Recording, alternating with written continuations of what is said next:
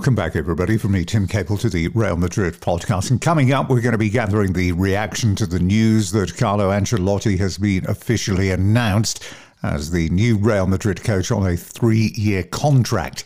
He will be officially unveiled tomorrow evening at 6 p.m. local time. Ancelotti has said that it was an unexpected opportunity.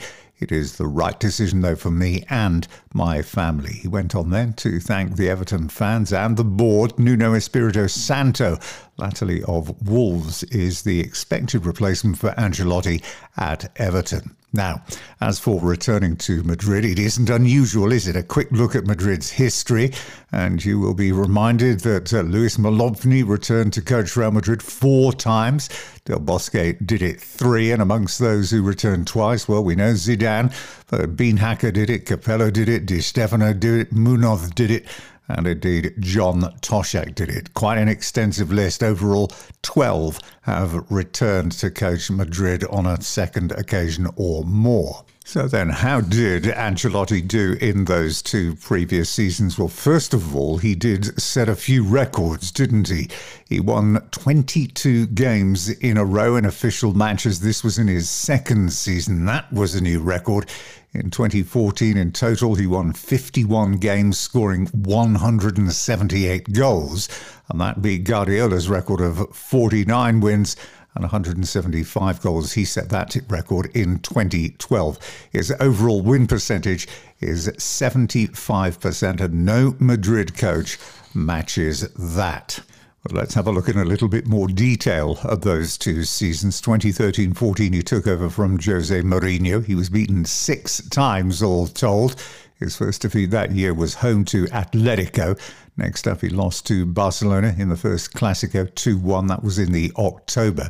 They remained unbeaten until March, when they lost at home to Barcelona, 4-3. So that was 2 defeats in the Clásicos that year. Then they were beaten by Sevilla.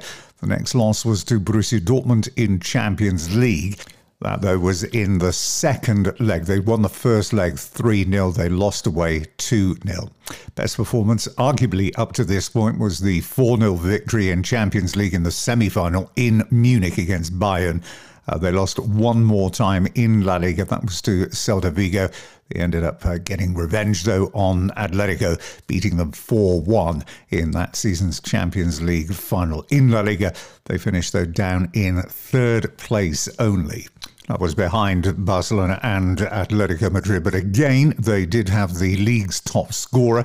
With Ronaldo, he was on 31 goals that season, and they were the top scoring team in La Liga with 104 goals. Moving on to 2014-2015, they finished second in La Liga to Barcelona. They did score 118 goals this season in 38 games. Incredible numbers, really.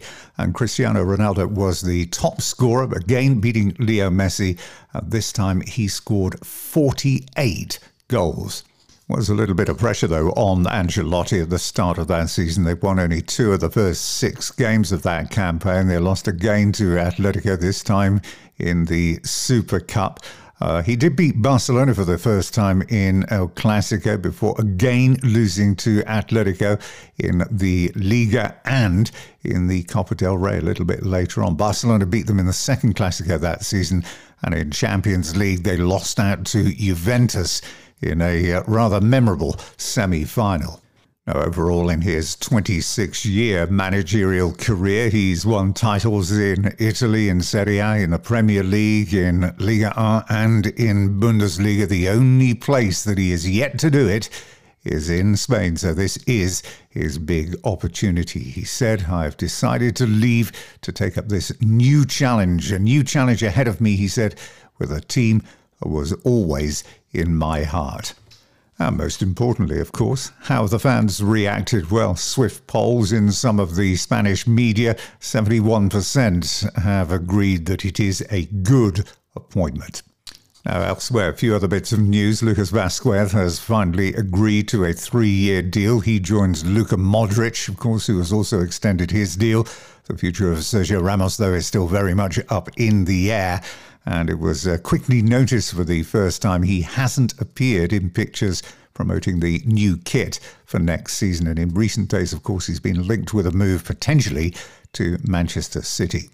Eden Hazard has a message for those who see him leaving Madrid this season. He said, "I don't see myself outside of Madrid. I have a 3-year contract. And when I'm 100% fit, I will contribute a lot to this team. I will do great things with Real Madrid."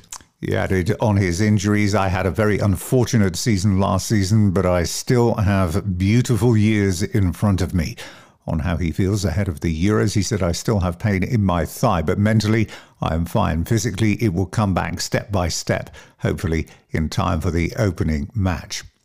David Alaba is now firmly focused on his new career with Real Madrid. He was caught up with in interview. He said, "This is a new challenge and a challenge that I wanted. I've been in contact with several other clubs, but Madrid was always top of the list. The history here is incredible, and I want to continue this success."